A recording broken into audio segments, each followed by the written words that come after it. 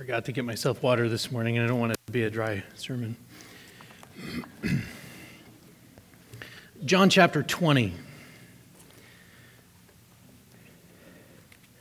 And read verses 11 through 18.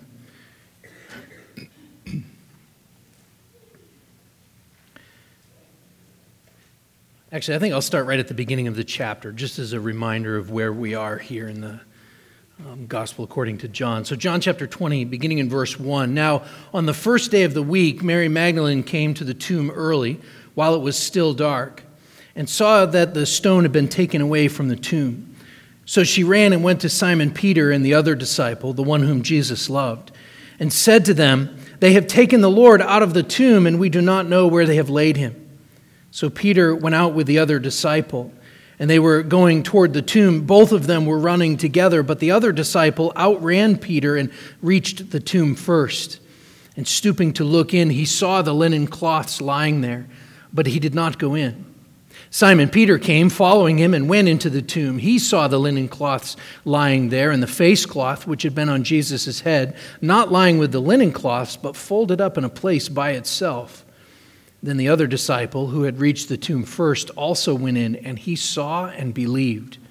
For as yet they did not understand the scripture that he must rise from the dead. Then the disciples went back to their homes.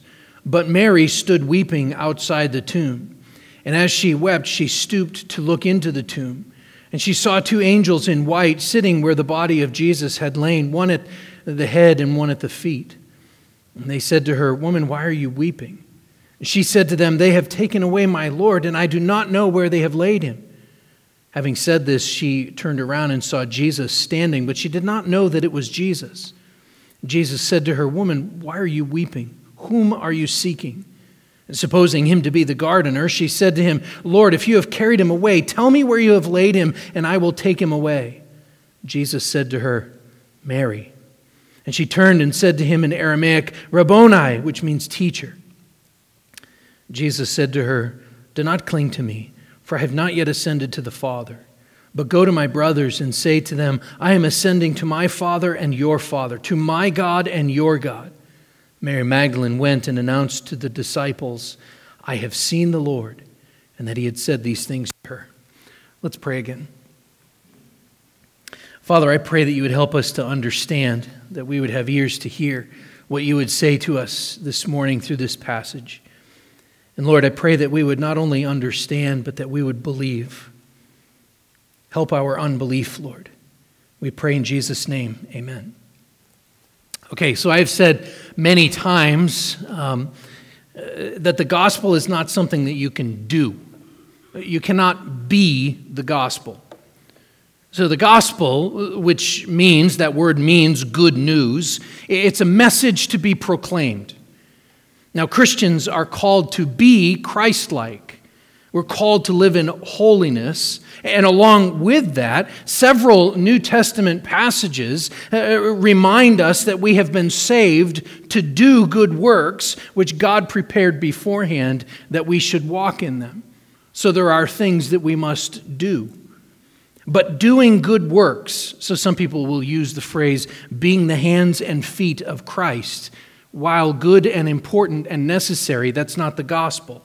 It might be the outworking of the gospel in a person's life, and as I said, they might be and probably are good and necessary things, but at some point, words must actually be spoken.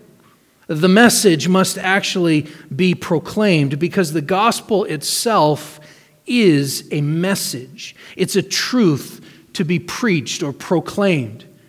It's something that can be written down and explained. Namely, that Jesus Christ was delivered up for our trespasses and raised for our justification. That's Romans 4:25. But this idea that the gospel is a message to be preached, that's what the Apostle Paul is arguing for in Romans chapter 10. Especially verses 8 to 17. Turn over there for a moment to Romans chapter 10. I want to read these verses 8 through 17, and see if we can make this connection.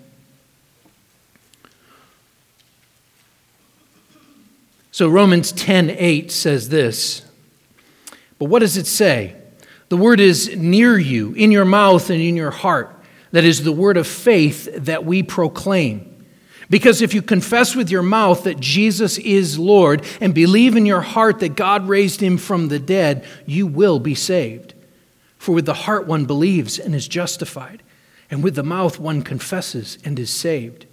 For the scripture says, everyone who believes in him will not be put to shame. For there is no distinction between Jew and Greek, for the same Lord is Lord of all, bestowing his riches on all who call on him. For everyone who calls on the name of the Lord will be saved.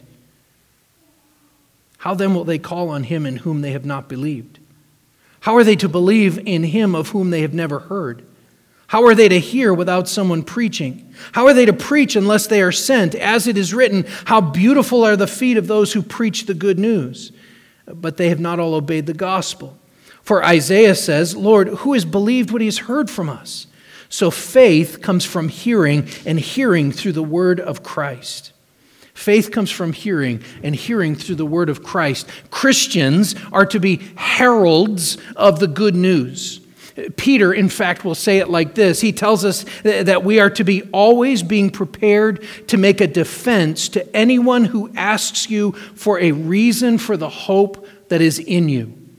Always able or always being prepared to make a defense to anyone who asks you for the reason for the hope that is in you. We are to be apologists for the faith, able to give a ready defense. In this morning's passage here in John chapter 20, we're going to see the first proclamation of the truth that Jesus has risen. But before we get there, now I want you to go back in time about 600 or so years to a prophecy from the prophet Jeremiah. So turn back into the Old Testament now, Jeremiah chapter 31. I promise you we will get to John chapter 20 here in a moment, but I want to set this up in Jeremiah chapter 31. I'm going to read the first 14 verses, and then we will skip to the end of the chapter, or nearer the end of the chapter, and I'm going to read another paragraph. So Jeremiah 31 starts like this. At that time, declares the Lord, I will be the God of all the clans of Israel, and they shall be my people. Thus says the Lord, the people who survived the sword found grace in the wilderness when Israel sought for rest. The Lord appeared to him from far away.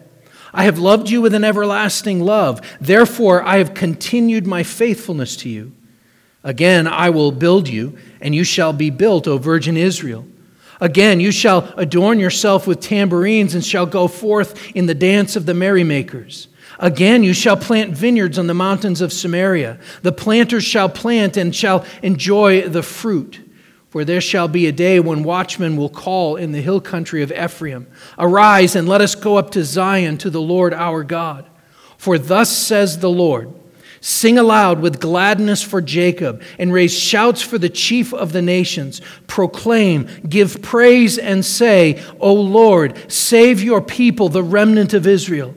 Behold, I will bring them from the north country, and gather them from the furthest parts of the earth, among them the blind and the lame, the pregnant woman and she who is in labor together. A great company they shall return here. With weeping they shall come, and with pleas for mercy I will lead them back. I will make them walk by brooks of water, in a straight path in which they shall not stumble. For I am a father to Israel, and Ephraim is my firstborn. Hear the words of the Lord, O nations, and declare it in the coastlands far away. Say, he who scattered Israel will gather him, and he will keep him as a shepherd keeps his flock. For the Lord has ransomed Jacob. He has redeemed him from hands too strong for him. And they shall come and sing aloud on the height of Zion, and they shall be radiant over the goodness of the Lord, over the grain, the wine, and the oil, and over the young of the flock and the herd. Their life shall be like a watered garden, and they shall languish no more. Then shall the young women rejoice in the dance, and the young men and the old men shall be merry. I will turn their mourning into joy. I will comfort them and give them gladness for sorrow. I will feast the soul of the priests with abundance, and my people shall be satisfied with my goodness, declares the Lord. Now skip ahead to verse 31. Same chapter, Jeremiah 31:31. Behold, the days are coming, declares the Lord, when I will make a new covenant with the house of Israel and the house of Judah. Not like the covenant that I made with their fathers on the day when I took them by the hand to bring them up out of the hand of Egypt, my covenant that they broke, though I was their husband, declares the Lord. For this is the covenant that I will make with the house of Israel after those days, declares the Lord. I will put my law within them, and I will write it on their hearts, and I will be their God, and they shall be my people. And no longer shall each one teach his neighbor and each his brother, saying, Know the Lord, for they shall all know me, from the least of them to the greatest, declares the Lord. For I will forgive their iniquity, and I will remember their sin no more. And we know that Christ enacted this new covenant on the cross. And so we eat and we drink to remember and to renew the covenant every time we come to the table. This cup is the new covenant in my blood, Jesus said. Do this in remembrance of me.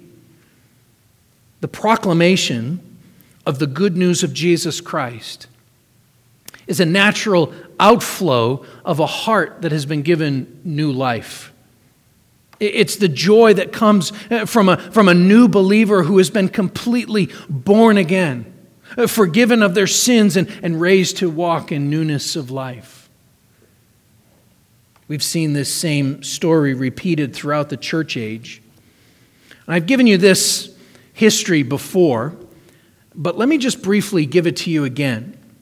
History of the church. Less than a decade after the risen Jesus appeared to Mary Magdalene in the garden here, in about 42 A.D., John Mark, the author of the Gospel according to Mark, moved to Egypt. He went there on mission to proclaim the gospel of Jesus. In about 49 A.D., the Apostle Paul went to Turkey. And then in 51 AD, a couple years later, Paul then goes from Turkey to Greece, which was an incredibly important cultural and economic global center. In 52 AD, we believe that the Apostle Thomas brought the good news to India. In 54 AD, Paul set out on his third missionary journey, again through Turkey and Greece, followed a couple years later by his fourth trip, which took him at least to Rome, the capital of the Roman Empire. Possibly he made it to Spain, which was his desire, although there's some doubt about whether he actually made it to Spain or not. So jump ahead now. 174 AD, the first Christians are reported in what is known as Austria.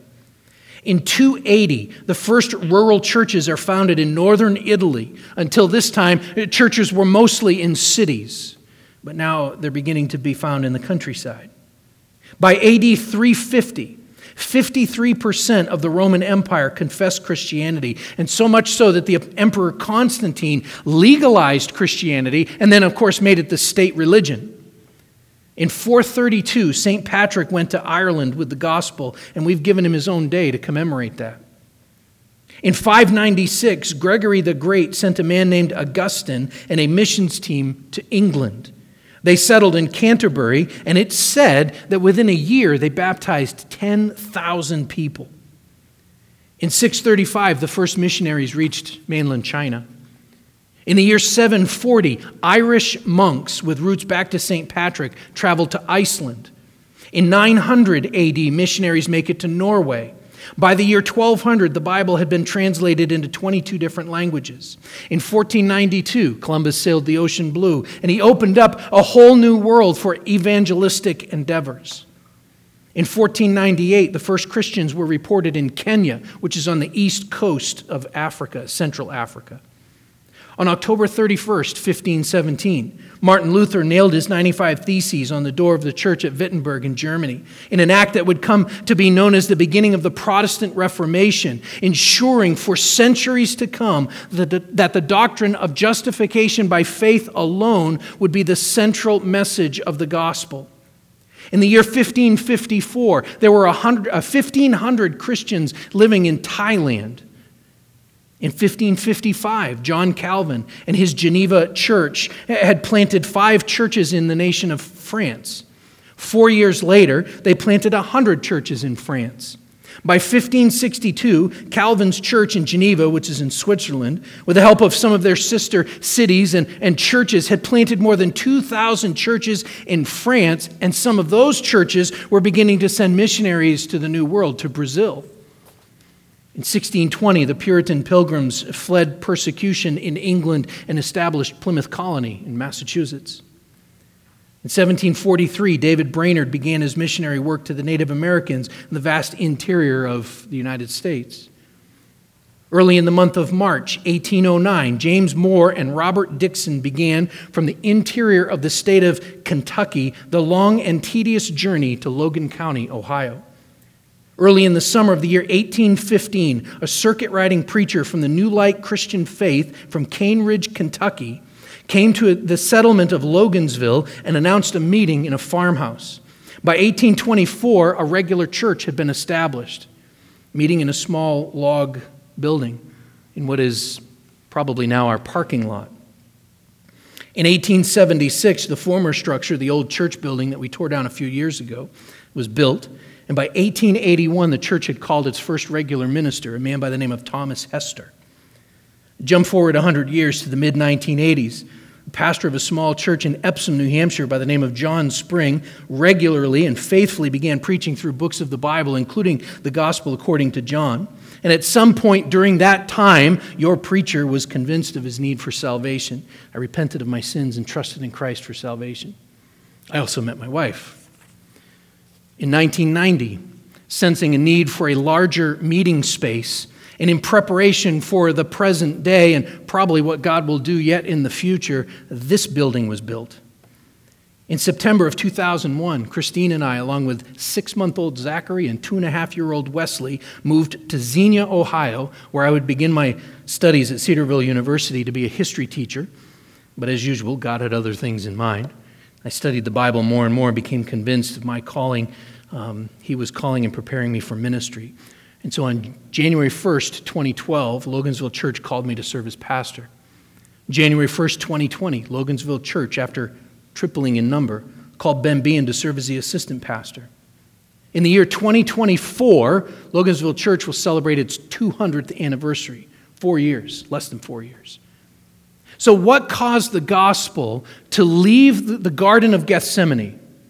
What caused the gospel to leave the Garden of Gethsemane, travel to Jerusalem, and spread through Turkey and Greece and Austria and England and Massachusetts and Kentucky and land here? Well, it's because it truly is good news. And Jesus said, I will build my church, and the gates of hell shall not prevail against it.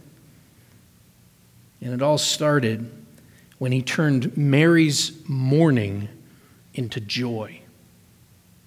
We saw last week, and in those first opening verses of this chapter, that Mary Magdalene truly loved her Savior. He had delivered her, and she had supported him, she had followed him, and she was even there at the cross and now again at the tomb. She was the one that John focused on as she found the stone rolled away and immediately ran to Simon Peter and the other disciple with the news. The stone has been rolled away. As we saw in her confusion, and yet out of the deep love with which she loved her deliverer, she went to the place that she knew, the last place that he had been and what should have been his final resting place. But the stone was rolled away. The tomb was empty. And as we pick this up, the others have returned home at this point. And we see Mary's devotion to Jesus, yet we also see her weeping. So that was a long introduction. It's actually an illustration of the application here, but let's dig into this passage that begins with Mary weeping. Look again at verses 11 and 12. Mary stood weeping outside the tomb, and as she wept, she stooped to look into the tomb, and she saw 2 angels in white sitting where the body of Jesus had lain, one at the head and one at the feet. Now, when we read those 2 verses, John 20, verses 11 and 12, our minds naturally cling to the appearance of these 2, the two angels in verse 12. Our minds naturally cling to the two angels, but John, all along through this, John is directing our attention to look at Mary. Look at Mary. Don't miss Mary.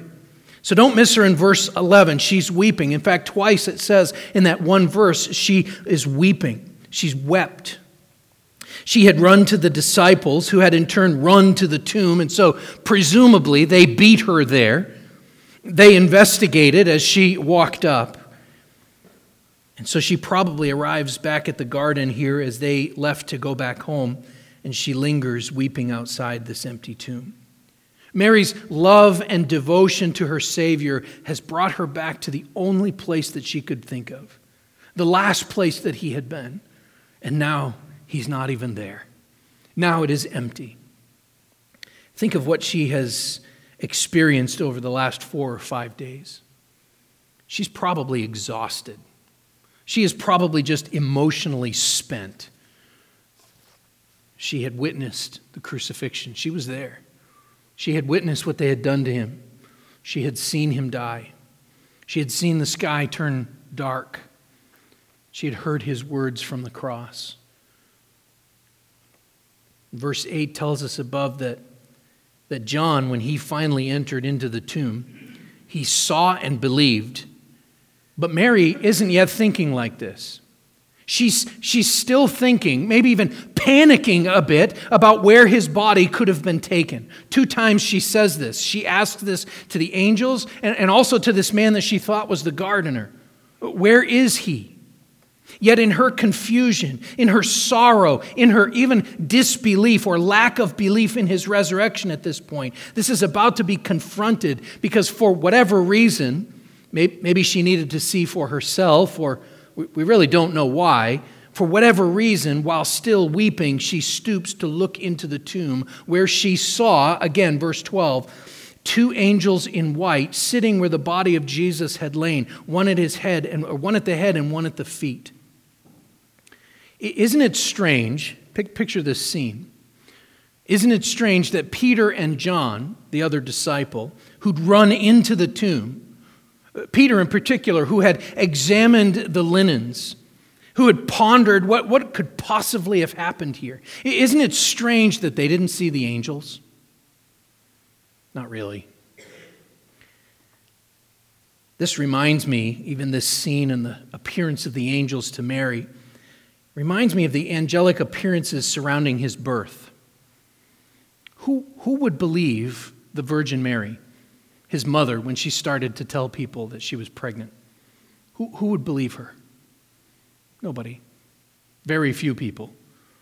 Joseph, after he was comforted by the angels. Who would believe Joseph? What about the shepherds who were watching their flocks by night when the angels appeared to them? The angels appeared to Mary, to Joseph, to the shepherds, announcing. Who'd believe these people? I think there are 2 reasons that these angels appeared to Mary. And the first has to do really with the work of angels. So Hebrews chapter 1, verse 14 tells us that angels are, quote, verse 14 says this, ministering spirits sent out to serve for the sake of those who are to inherit salvation. They're ministering spirits sent to believers, tells us. Now, of course, Peter and John will inherit salvation, but the one who needed to be ministered to most was the one who was weeping here. Mary was nearly overcome with grief, and these angels have been sent as ministers to her, even though it probably only lasted for a couple of brief seconds because Jesus shows up pretty quickly. But they are ministers to her, telling her the truth or asking her why she is crying, pointing out that the truth is about to be revealed to you. And the second reason I think these angels appeared to Mary fits the pattern of 1 Corinthians chapter 1, verses 25 to 31, which says this, "For the foolishness of God is wiser than men, and the weakness of God is stronger than men. For consider your calling, brothers.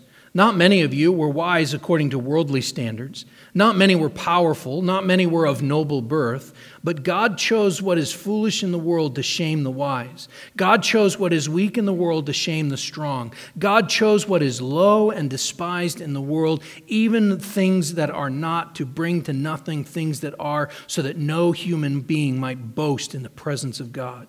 And because of him, you are in Christ Jesus, who became to us wisdom from God, righteousness and sanctification and redemption, so that, as it is written, let the one who boasts, boast in the Lord. Mary is about to send a message, and God chose the least likely person to deliver that message. Mary Magdalene. Should have chosen Peter and John, right?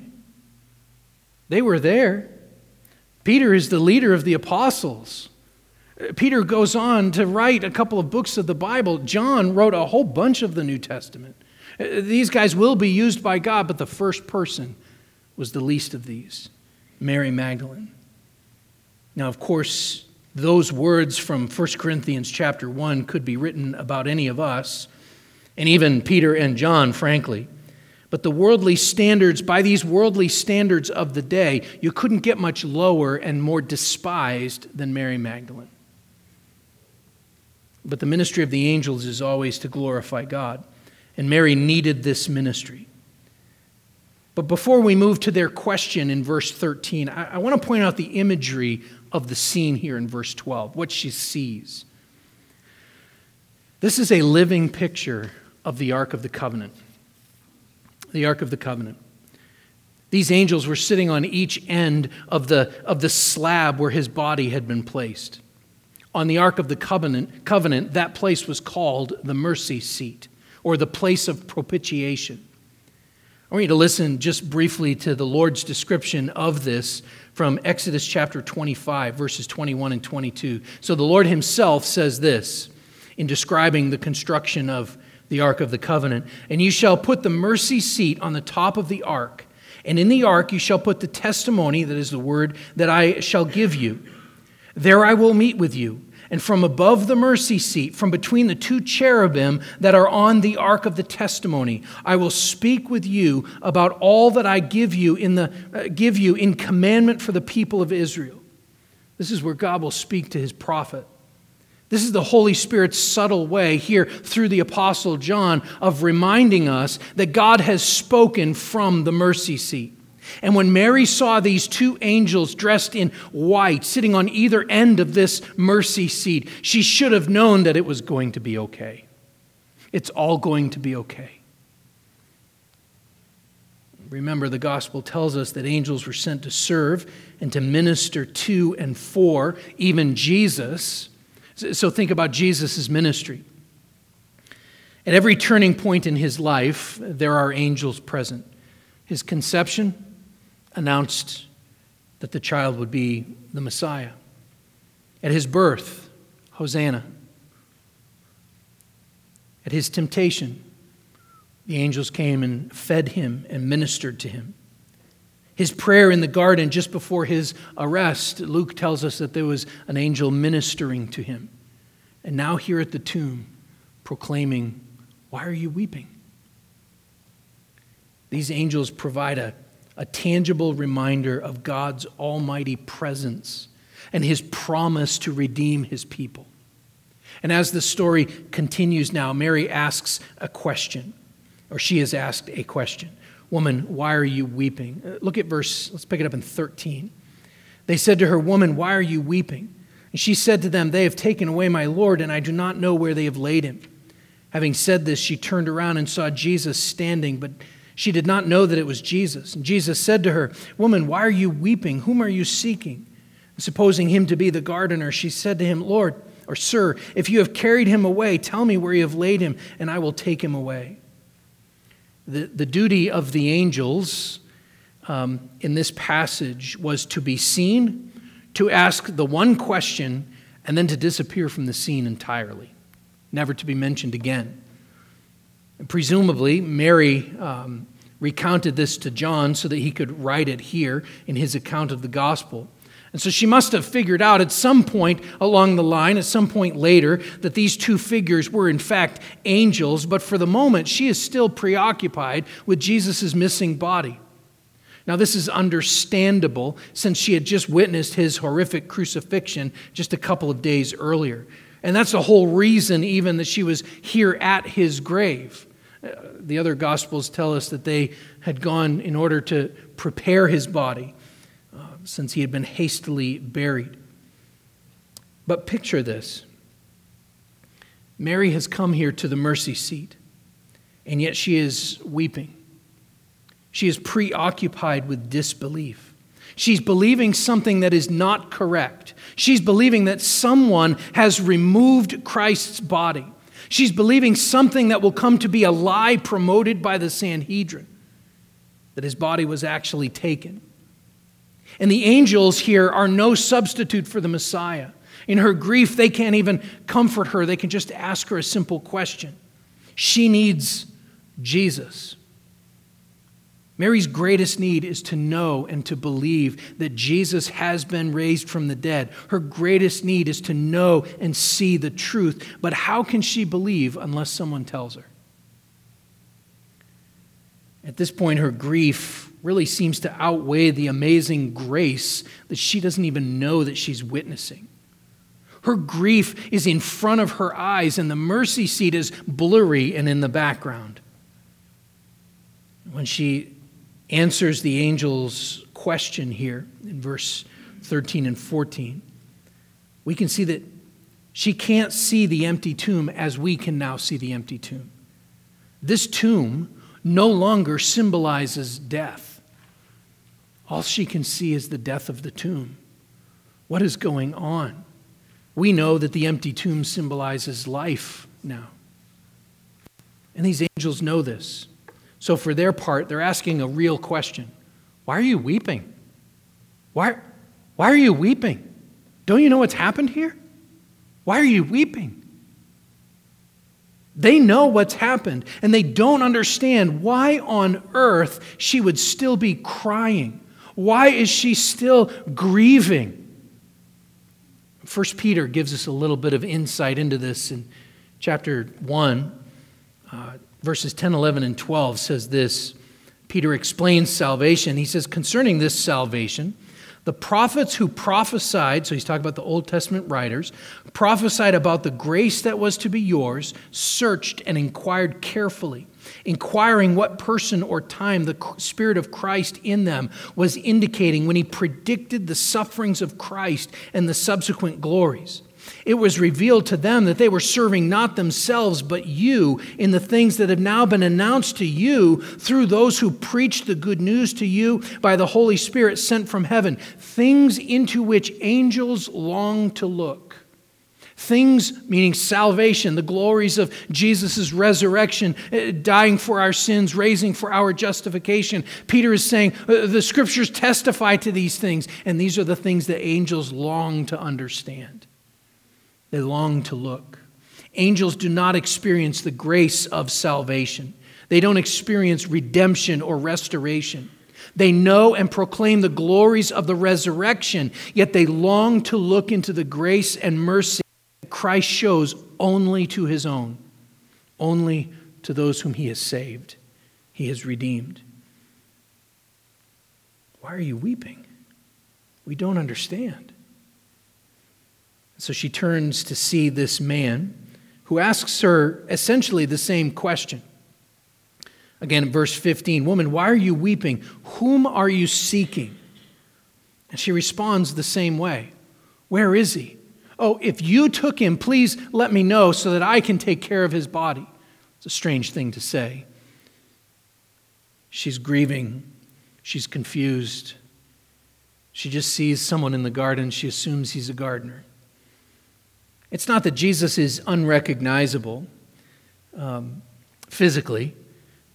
He had been essentially beaten to a pulp Friday, and now here on early Sunday morning, he's up and around and walking, and she would have recognized him if he allowed her to. It really wasn't that her eyes were so swollen shut from her weeping that she couldn't make him out. really what's happening here is he is slowly opening her eyes. He is slowly giving her understanding of what's happened. She was prevented from knowing and seeing him for who he really is, but just for a moment. See, this is nothing that Mary does. This is what Christ does for her. And this is what salvation really looks like. Mary sees and recognizes him when? When he calls her. When he calls her name. Jesus said to her, Mary. And she turned and said to him in Aramaic, Rabboni, which means teacher. She sees him and recognizes him when he calls her. When he speaks her name, she immediately recognizes him. This is what John chapter 10, verse 27 looks like. My sheep hear my voice, and I know them, and they follow me. This is Isaiah 43, verse 1, which says, Fear not, for I have redeemed you. I have called you by name. You are mine. But this is not where the story ends. There's more to be done. His work is not yet finished. He must be seen by several people who would go on to testify to his resurrection. In fact, John's going to spend the rest of this chapter explaining who he appears to. He also has some more teaching to do. He needs to restore Peter. We'll see that here in chapter 21. He needs to commission the apostles to send them out. And then finally, he needs to ascend. He needs to, as Hebrews says, pass through the heavens where he would sit down at the right hand of God and wait from that time until his enemies would be made a footstool for his feet, so that we may then with confidence draw near to the throne of grace, that we may receive mercy and find grace to help in time of need, because Jesus Christ always lives to make intercession for the saints. And so Jesus commissions her with a message to proclaim. Look at verse 17. This is a message to proclaim. Jesus said to her, Do not cling to me, for I have not yet ascended to the Father.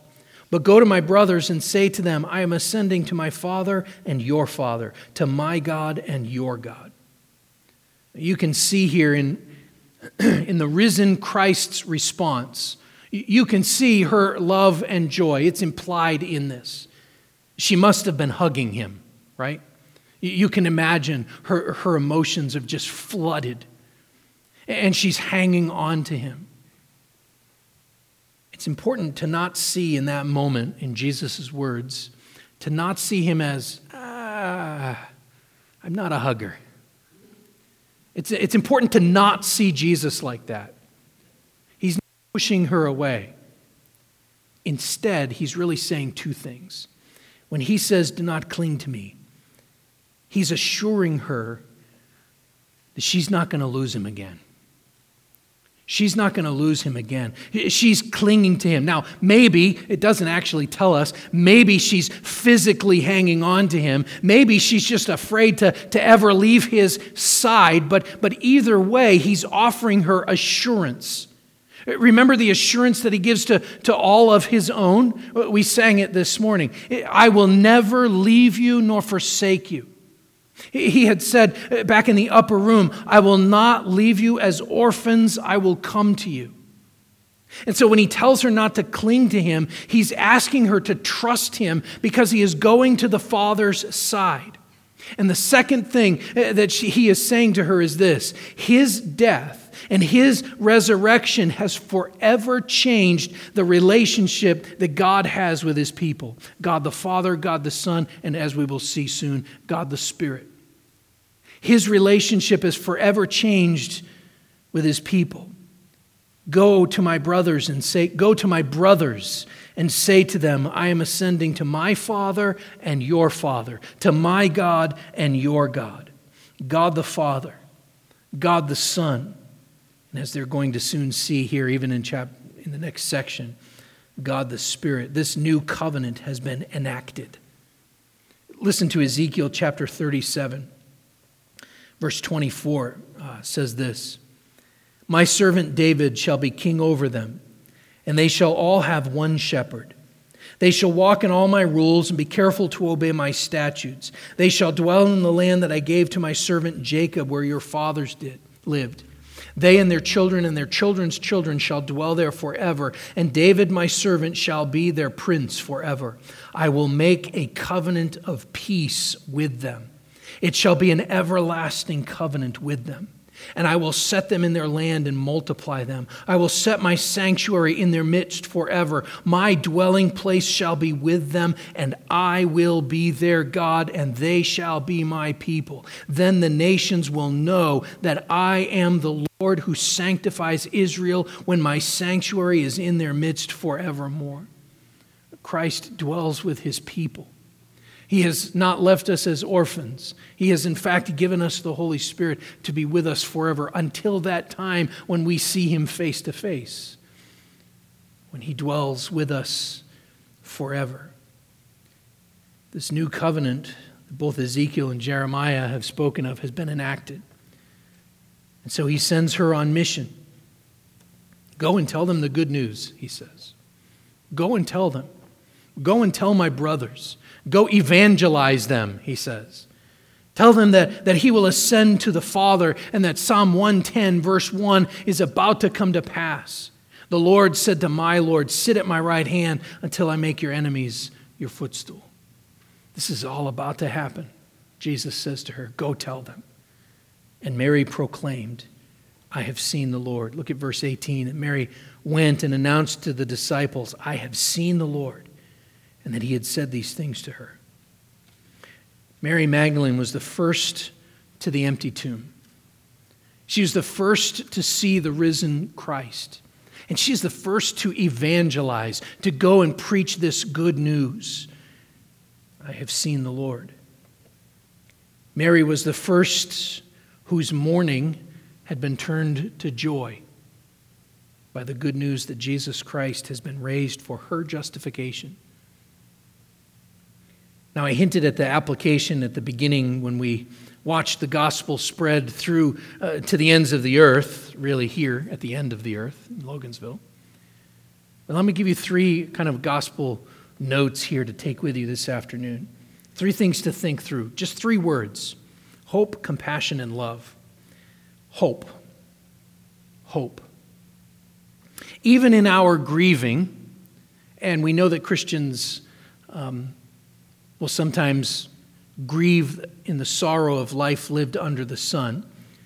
But even in the face of death, as Christians, we grieve, right? But 1 Thessalonians chapter 4, verse 13 tells us that we may not grieve as others who have no hope. In our grieving, whether that is because of death or because of sickness or because we live in this crazy world of 2020, in our grieving, we must never forget the resurrected Jesus Christ and the hope that he gives. Our hope is not on November 3rd. Our hope is not going to be found in any man. Our hope is only in Jesus Christ. Hope. Second is compassion.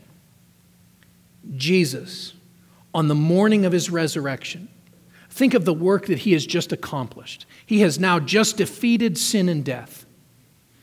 Jesus Christ has just had victory in this cosmic battle, and yet he calls Mary by name. He stops and he approaches Mary, Mary Magdalene, who is weeping. He approaches Mary and he calls her by name. And he, right there, truly fulfills Psalm 34, verse 18, which says this, the Lord is near to the brokenhearted and saves the crushed in spirit. The disciples didn't love Jesus less than Mary did. But the focus isn't on them here. The focus is on a woman who was so broken that Jesus has been taken from her. Her Savior, her deliverer, is now gone. And I don't even know where his body is. And Jesus approaches her, this broken-hearted woman, and he is near to her, and he saves her. Mary, he says. Jesus sees. He sees you. He hears you. and he knows. John Calvin, in writing about this, he said this: In Mary we have a lively image of our calling. For the only way in which we are admitted to the true knowledge of Christ is by that voice with which he especially calls the sheep which the Father has given to him. He says, Mary. Hope and compassion. And the third is love. So now faith, hope, and love abide, these three, but the greatest of these is love. Christ loves Mary Magdalene. Again, the world really only understands this in romantic terms, but that is not true. This is the love of John 13, verse 1. Having loved his own who were in the world, he loved them to the end. Or from 1 John, in this is love. Not that we have loved God, but that he loved us and sent his Son to be the propitiation for our sins. His love calls your name and brings your faith and hope to life. He calls you, he gives you eyes to see and ears to hear. His love is the love of one who died for our sins and rose for our justification. Hope, compassion, and love. And the greatest of these is love. Christ's love for us. Pray with me. Father, as we look at this and we see Christ's love, we can see it as he calls Mary. Just by saying her name, we can see the love of Christ. We can see her eyes being opened as she recognizes him. Lord, it is our prayer today that our eyes would be opened, that we would understand your deep love for us, in that while we were still sinners, Christ died for us. Lord, as we come to the table this morning, it is our prayer that we would grow in our knowledge and understanding, but also, Lord, that we would grow in our love for Christ, our love for our Father, you, God the Father, who sent Jesus Christ, your only begotten Son, that whosoever believes in him should not perish, but have everlasting life. Lord, we thank you for this new covenant, the promise that you will be with your people, that you will dwell with them forever, that you will be our God and that we will be your people. We pray these things in Jesus' name. Amen.